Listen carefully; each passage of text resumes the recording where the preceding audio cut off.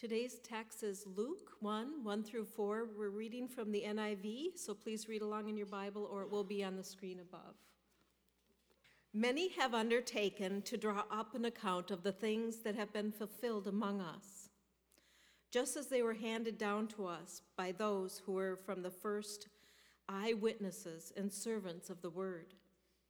With this in mind, since I myself have carefully investigated everything from the beginning, I too decided to write an orderly account for you, most excellent Theophilus, so that you may know the certainty of the things you have been taught.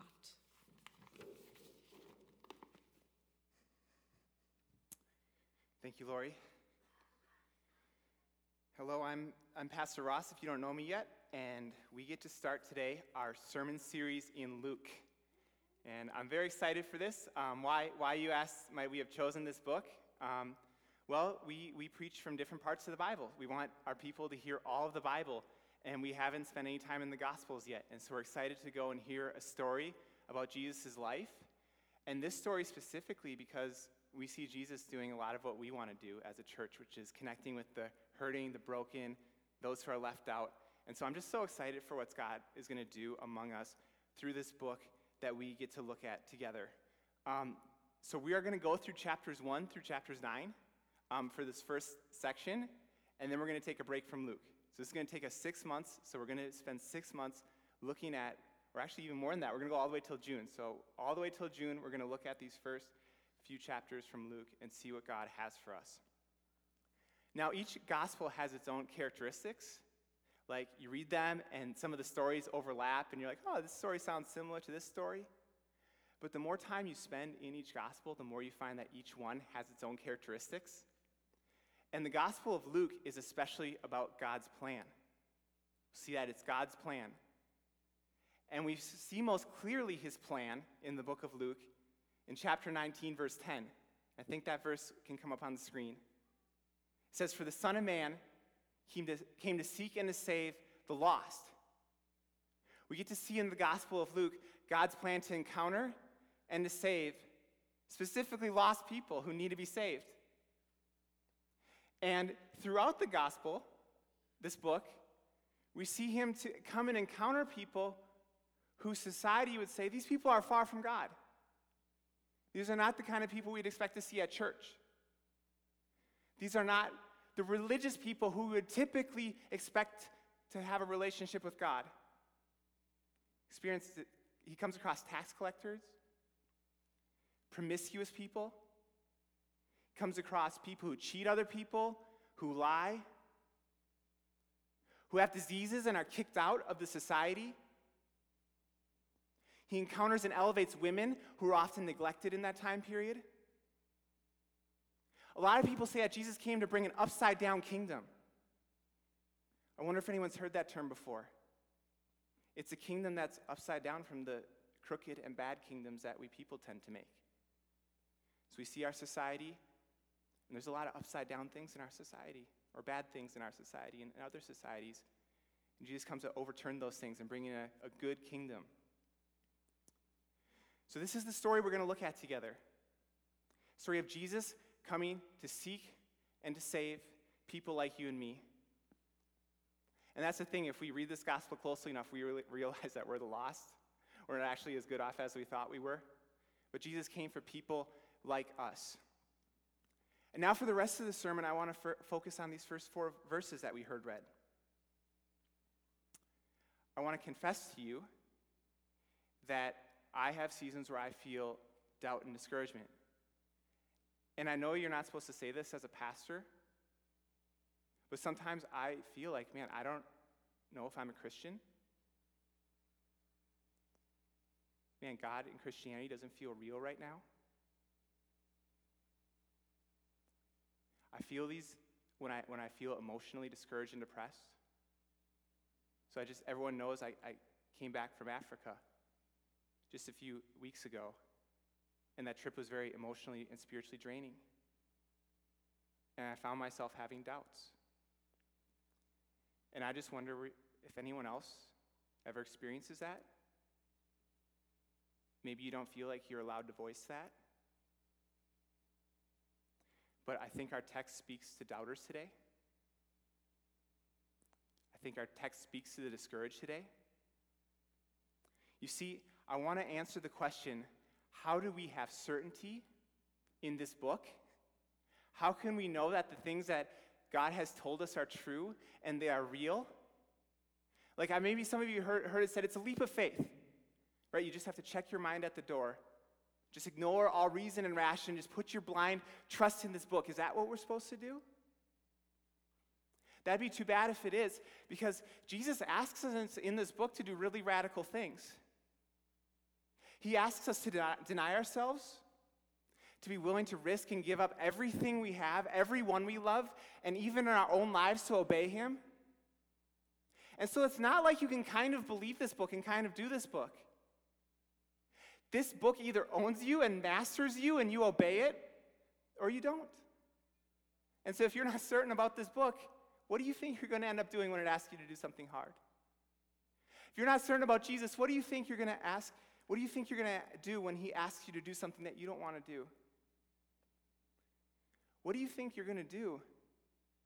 Maybe when you face a jail cell or worse for putting your trust in Jesus Christ. It doesn't take long before making disciples costs you a lot and more than you think. Now, I want to say a quick word about the author before we get into explaining the verses.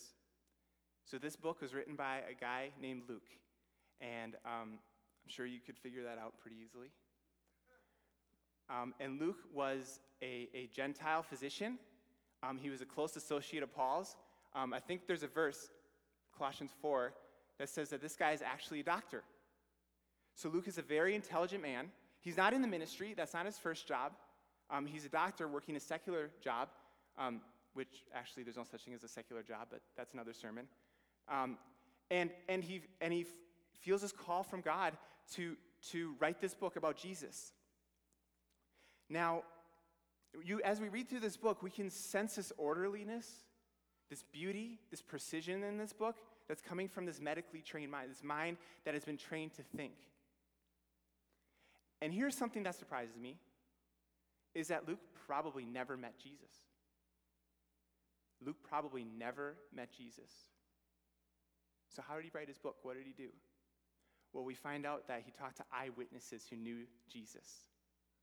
So Luke carefully went around Jerusalem and talked to those who walked with Jesus and who knew Jesus and learned about Jesus and wrote this book for us. And I'm just struck at what a scene that must have been. Can you imagine going up to James or John or Peter?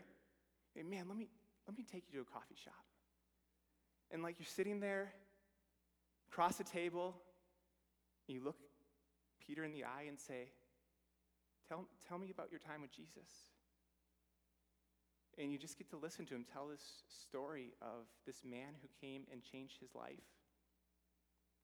This man who came and found him fishing and not doing anything particularly great with his life. And the Lord said, I want to make you a fisher of men. You get to hear his story. And so many more like it. And then he spends months and years writing this book to us. And I just want us to just marvel at the gift this book is. Thank you, God, for Luke. Thank you for this gift. Man, let's not take it for granted that we even know who Jesus is. He lived 2,000 years ago.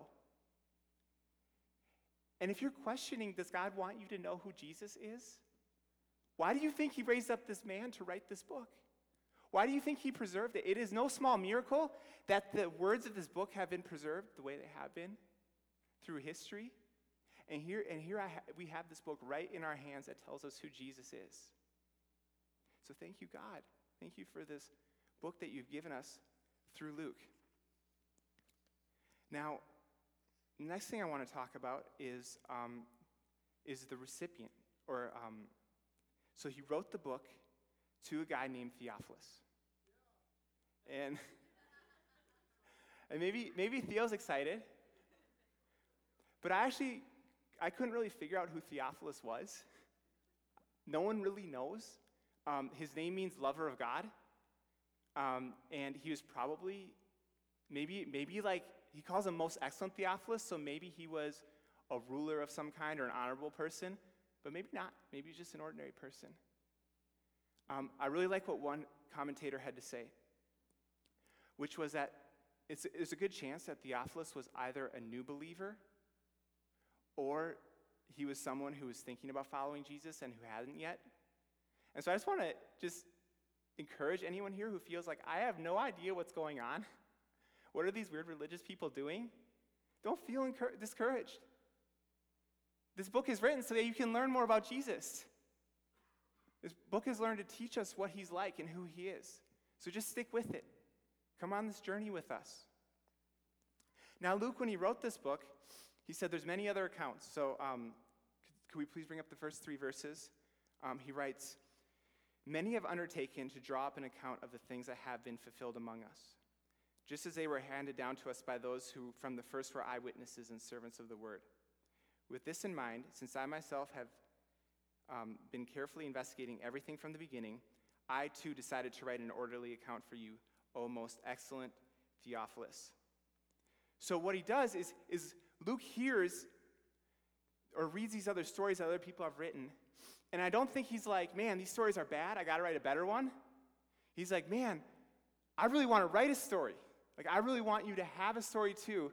And so he sets out and he writes one. And as we work through this book, we find out that there's lots of stories in this book that we don't find in other gospels. And so Luke, as he's talking to other people and encountering other people, is finding things that other people didn't write. So now I want to talk about the purpose of this book. So we talked about the author, and we talked about the recipient. Now, like, what's the reason he wrote this book? When you read a book, you want to know, like, what's the reason I'm reading it? We don't just want to be doing nothing. Like, we want to have a good purpose for why we're reading it. And if you look at the Bible, if you look at verse 4, I love how he doesn't hide it. He tells us exactly what his reason is for writing this. He says, so that you may have certainty concerning the things that have been written, so that you might know what you have heard. This is encouraging to me. God doesn't want any of us to doubt. He doesn't want us to live in despair. He doesn't want us to live second-guessing what we've heard. He wants you to be confident. He wants you to feel like this is a foundation I can build my life on. He wants you to feel so sure that when you suffer, that when this costs you something, you can rely on it and you can trust it. Who needs something you can trust when life is easy? You need something you can trust when life gets hard. When your friends and family don't come through. When your wife doesn't come through. When your husband doesn't come through. When whatever you're hoping it doesn't come through, you need something you can trust in. And God wants us to have that certainty. And what a freeing and joyful experience that is. Now, I want to ask the question, how does Luke go about creating that certainty? What does he do? And when I read those first 3 verses, I can see he does a couple things. First, he says, I have interviewed the eyewitnesses. And then he also says, I have written an account that he calls it an orderly account. And what I think he means by that is, like, I've written a story that will touch your heart, that will compel you to believe in this. So let's talk about the eyewitnesses first. Eyewitnesses are still today recognized as a foremost source in discerning truth. If one of us was on trial, eyewitness testimony would most likely determine if you went to jail or not. In Luke's day, eyewitness testimony is basically an even stronger evidence than it is today. This is how all the historians went about arguing their task, is they said, these are what the eyewitnesses say. And if you think about it, that's actually a really strong defense when the eyewitnesses are still living. Like, I could write a book and say, hey, all the eyewitnesses say that. Well, guess what? You could go ask the eyewitnesses. So Luke clearly has confidence that he is not making stuff up, that he is writing things that people can go and test and find out if he's making it up or not. Now, we don't have these eyewitnesses today, which is too bad. We can't go ask the eyewitnesses that he asked, but we have another reason for confidence in them, is that we can see what kind of lives they lived and if they were reliable witnesses or not. Think about it. You listen to other people every day, and there's people you trust more and people you trust less. And how do you determine who you trust more? Is it not the integrity of their character? Is it not if they tell the truth? Is it not if they are people who have been consistent and faithful? And we may not be able to talk to these eyewitnesses that have Luke interviewed, but we can examine the quality of their lives. We know from history that they were just 12 ordinary men who were doing ordinary jobs until they met this rabbi named Jesus. And they start following him around, and they're pretty scared and confused and incompetent. But after he dies and rises from the dead, they're completely transformed. They become bold men who are telling all kinds of people about Jesus. They start this new religious movement that has no precedent and no reason why it should be around. But all of a sudden, people are believing it, people are listening to them, and it's spreading to different places, and it's still around today. And you might think, well, man, they were just out for their own gain. They were just doing this so that they could become popular and they could be famous. But that doesn't make sense because some of them died. Why would anyone die for something that they believe to be false?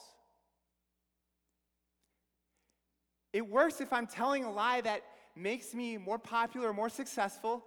Until that lie costs me my life, then I probably wouldn't tell it anymore. But Jesus' own brother named James, who refused to believe in him when Jesus was before Jesus died and rose again, becomes this leader in the church, is faithful to the message that Jesus is the Messiah, and he dies for it. And one of Jesus' closest friends named Peter, he's the leader of the disciples. Tradition says that at the end of his life, he was killed for his faith. Except for, he didn't think he was worthy to die the same way as Jesus did. And they said they were going to crucify him. So he asked them to crucify him upside down. That's the kind of witness we're talking about. These are not people not to trust. These are people who died in horrible ways because of this message. So when Luke says, I asked the eyewitnesses, that is not a small word. That is not a small story. That is not something to dismiss.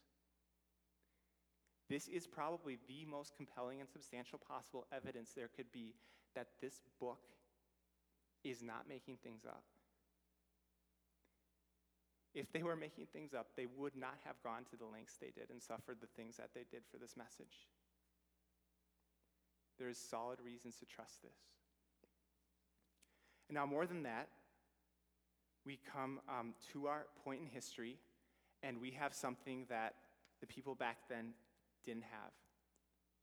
It's we have a science called archaeology where people go into the past and they examine past history to see, is this real? Is this right? Is this source accurate? And for a long time, people mocked Luke's gospel as being historically inaccurate. This is not real scripture. This is not true. He gets historical details wrong. One of the examples was from Luke 2:2. If you read this gospel, you'll find that Luke actually is very careful to name historical people and details. And one of the things he names is, he says that guy named right there is Quirinius was governor of Syria. And people are like, Quirinius was governor 20 years later. Not during Luke. He screwed up. He's not an accurate historian. This can't be believed. Until they found an ancient document in a city called Antioch that said that this guy was a 2-term governor. Who knew they had those back then? But he was governor when Jesus was alive, and he took a census when Jesus was born. And that's just one example of the many more examples that multiply again and again and again and again to show that this book we have is telling us the plain and simple truth. There was a skeptical, famous archaeologist who set out to disprove this book. His name was Sir William Ramsay. He lived over 100 years ago. He set out to show how unhistorical this book was. Here's his conclusion after many years of research. Luke is a historian of the first rank. Not merely are his statements of fact trustworthy, he's possessed of the true historic sense. He seizes the important and critical events and shows their true nature at greater length. While he touches lightly or omits entirely much that was valueless for his purpose. In short, this author should be placed among the very greatest of historians. And this is just one example and one historian. And I don't have time to sit up here and multiply the examples. But here's another quote that I think summarizes what it's like to study the Bible and the historicity of it. This man writes, "So the hammers of hostile unbelievers have been pecking away at this book for ages, but the hammers are worn out, and the anvil still endures. If this book had not been the book of God, men would have destroyed it long ago. Emperors and popes, kings and priests, princes and rulers have all tried their hands at it. They die, but the book lives." This book can be trusted. This book says things that people have not wanted to hear for years and do not want to hear today, and they have tried to destroy it, and they have failed. Now I want to talk about one other reason we can have certainty in this book. We've talked so far about the eyewitnesses. We've talked about the archaeology. Now I want to talk about what Luke means by an orderly account. Now, what I think he means when he says that is that he orders his book in a way, but it's not simply like just telling a story, like this happened, and this happened, and this happened, and this happened, and I'm just going to plainly tell you nothing but exactly a sequence of events. No, he is arranging his material carefully around a theme.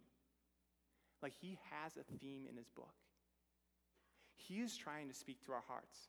He's going after our heads and our hearts with this book. He has a purpose that he's unfolding, and his material is all contributing to that purpose. And I ask you, what is the theme? What is he organizing his book around? And the answer is really simple. It's the Sunday school answer. It's Jesus. Jesus is his theme. And this is what I'm most excited about as we go through this book. That as we walk through this book week by week, that we would encounter Jesus. That we would encounter him. And that he would be so beautiful to us that there would be a ring of truth about this book. That your heart would feel like, man, Luke could not have made this up. This man is too beautiful. Like this, I feel convicted. I feel my need for Jesus. And I want to believe in him. We're going to see that as we go through this book, he's a person who's unlike anyone you've ever met. Unlike anyone you've ever met. Sure, you know people who will help you when you ask them, don't you? Like we live in Minnesota, like of course they'll help you if you ask them. But do you know anyone, much less a king, who would come after you? When you're in your sin, when you're sinning against that person, and would come and find you where you're at, and have a meal with you, and restore you, speak gently to you, we find again and again Jesus comes and finds sinners and shows them love. And we see this, friends, nowhere clearer than the cross. This is where Jesus finds sinners more than any other place. He, the King of heaven, hangs on a cross so that he could seek out and save even the worst sinner. Even the person who is furthest from God and has sinned the worst can be welcomed and received and rescued by Jesus. So as we read this book, this is the kind of Savior we're going to see and the kind of Savior we're going to become acquainted with. That's what we should be after. So often, we want certainty in a set of facts. Like, man, I know these facts. But what this book is after is certainty in a person. This isn't just a worldview or an argument to win. This isn't a dinner argument at the holidays. This is about a person that we know and trust. Like, I'm sure everyone in the room knows and is certain that George Washington existed, but it makes no difference. And if Jesus doesn't make any difference to you, then it doesn't matter if you believe in him. He has to be a person that you relate to and know. That's the kind of certainty that this book is after. I don't want us to have a kind of certainty that we're trained to have.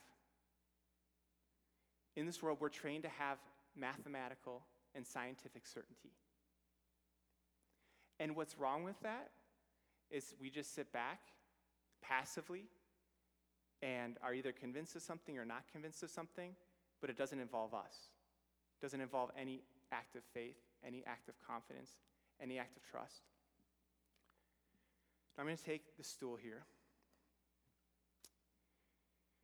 and I'll set it. Everyone see that's really close to the edge? That's pretty dangerous. Maybe not, but pretend it is. And I think the certainty that a lot of us are inclined to have about Jesus is, I believe that could hold me up. And then we stop there. We're not ready to actually let him hold us up. We're not actually ready to let it trust him and let him help us. And what we see in the book of Luke is Jesus keeps asking people for faith. Faith isn't a certainty that just knows things. Faith is a certainty that trusts someone. Not like your textbooks, but like your spouse or your best friend. You have a certainty that they're going to be there for you. You have a certainty that you can trust them. And what I just want to invite some of us to do right now is to take a seat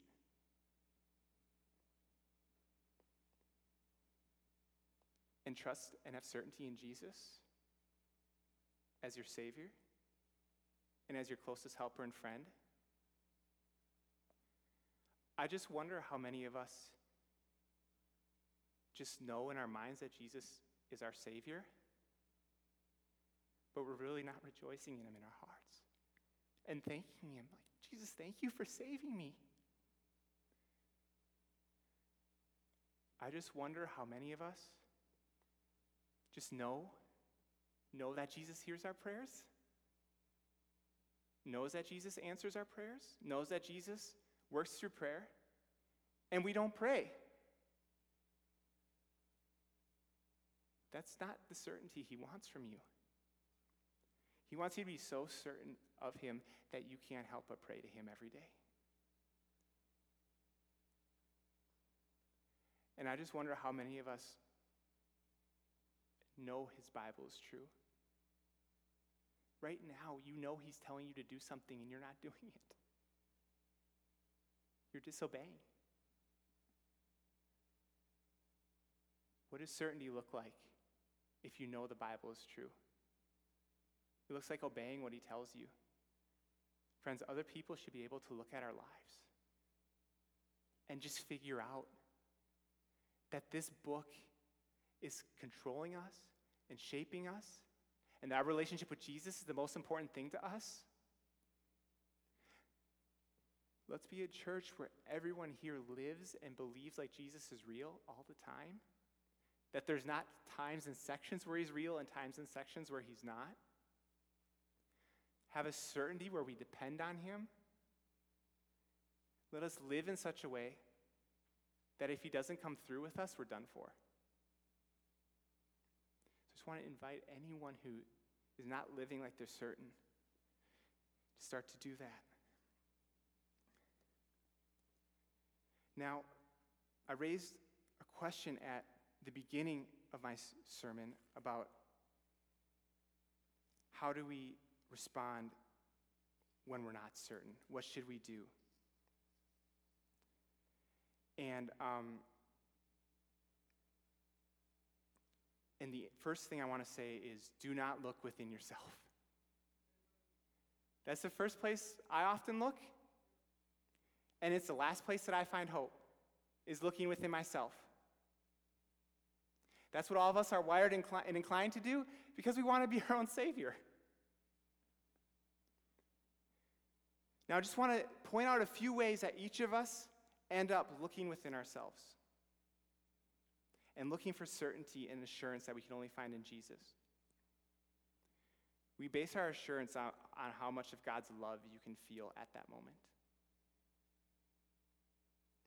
You base your assurance off of how much love you feel for God at that moment. Sometimes I do this. I base my assurance, and all of us do, off of whether or not we have put to death the sin that we have habitually been committing. And when we've gone a while without committing that sin, we have assurance. And then we commit that sin and ask, am I really a Christian? We base our assurance off of how good of a spouse or a parent we judge ourselves to be or have been lately. Or we base our faith on how strong we think our faith is. And as I look at this, I don't see anywhere where Luke recommends I look at me to find certainty. I don't see Ross in here. I don't see any of you either. You don't make an appearance here, as awesome as you are. The first thing Luke says is, I have eyewitnesses that I have interviewed, and the clear record of history I have examined. And that's an invitation for us to look outside of ourselves. This book is in plain and open evidence for anyone to test. It's testable, and it holds up, and it's verified. Why not base yourself on your faith and your assurance on something firm and unchanging rather than on something as fickle as your own feelings? Why not look to something that is firmer than yourself, higher than yourself, and hope in that rather than looking in here? Now, I want to feel and I want you to feel assurance, but I just don't want you to start by looking at your own feelings before you look at something that can actually give you those feelings. Don't look within yourself. Look without yourself to someone higher than yourself to find what you're looking for. There's another test that we have that as we walk through this book together, and that is that the man that we will discover on the pages of this book uniquely meets our needs like no one else does. Think about it. If Jesus is the Son of God, he will be able to satisfy your heart like no one else can. If he's really God. All of us have these yearnings that we share deep within our hearts. A yearning for a father who accepts and loves us unconditionally. A yearning for freedom from shame and guilt. And if as you read this book, you find Jesus encountering your heart and giving you those things, then you know you have to believe in him. Then you know he is who he says he is. If you feel Jesus and he shows you to be someone who you can rely on because he's unlike anyone else you've ever met, then you can put your faith in him. Then you can put your trust in him. I want to make the point that no one here is an unbeliever. Just want to address anyone who's not yet following Jesus, who might think, man, like you people have your faith, and I just live by evidence, and I'm not a believer. But here's what Thabiti Anyabwile says. We cannot live without belief of some sort. We may believe in God, or we may believe in a material universe that has no meaning. In either case, we are believers. There are no unbelievers in the world, just people who believe in different things. And the scary thing is that if you won't believe in Jesus, if you won't believe in this clear, testable evidence that we have, then you're just coming up with beliefs from maybe your own thoughts or your own mind, or you're piecing together beliefs of different, or things from different belief systems. And I don't think that that's a wise way to live at all. He goes on, do your beliefs offer you this kind of certainty? Do you really want to base your life and risk all of heaven or hell on your own thoughts? And friends, I just don't want anyone to do that. You see, we talk about something called the gospel a lot in this church, and that's that Jesus rescues sinners who trust in him. And if you refuse this evidence, if you refuse to believe in the gospel, he won't rescue you. He won't save you. And you can say, oh, I'm not a religious person, or I just believe in evidence or logic. But the fact is, at the end of the day, you are trusting in something. And if that something isn't Jesus, it's something that you've invented. And that's no savior. That's something that cannot help you when you die. Please stop thinking about what other people think. It's not going to matter when you die. Jesus has shown himself that he is one we can trust in. And the plain record of history and his own life shows us that that is true. Now, we aren't called, friends, to risk following everything in Jesus. He's called us to risk and give up everything. But he did it first. Jesus gave up everything first. And his Father took care of him. His Father will take care of you. And friends, we can have certainty together in this Jesus because of what he did, because of his life, death, and resurrection. Let's pray together.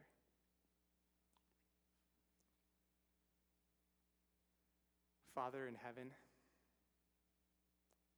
thank you for sending your son Jesus so that we might not be kind of convinced or have a strong feeling, but so that we can be certain that Jesus is alive, that Jesus is reigning, that Jesus is worth following, that Jesus will help us. Would you please help anyone here today who is struggling with doubt or insecurity or unbelief, to feel a fresh, brand new confidence in Jesus Christ like they have never felt before? So compelling, so strong that they just find themselves talking about it all the time. To themselves, to others, to an unbelieving world. And please help that same Jesus to come and be present among us now as we worship him together. In Jesus' name, amen.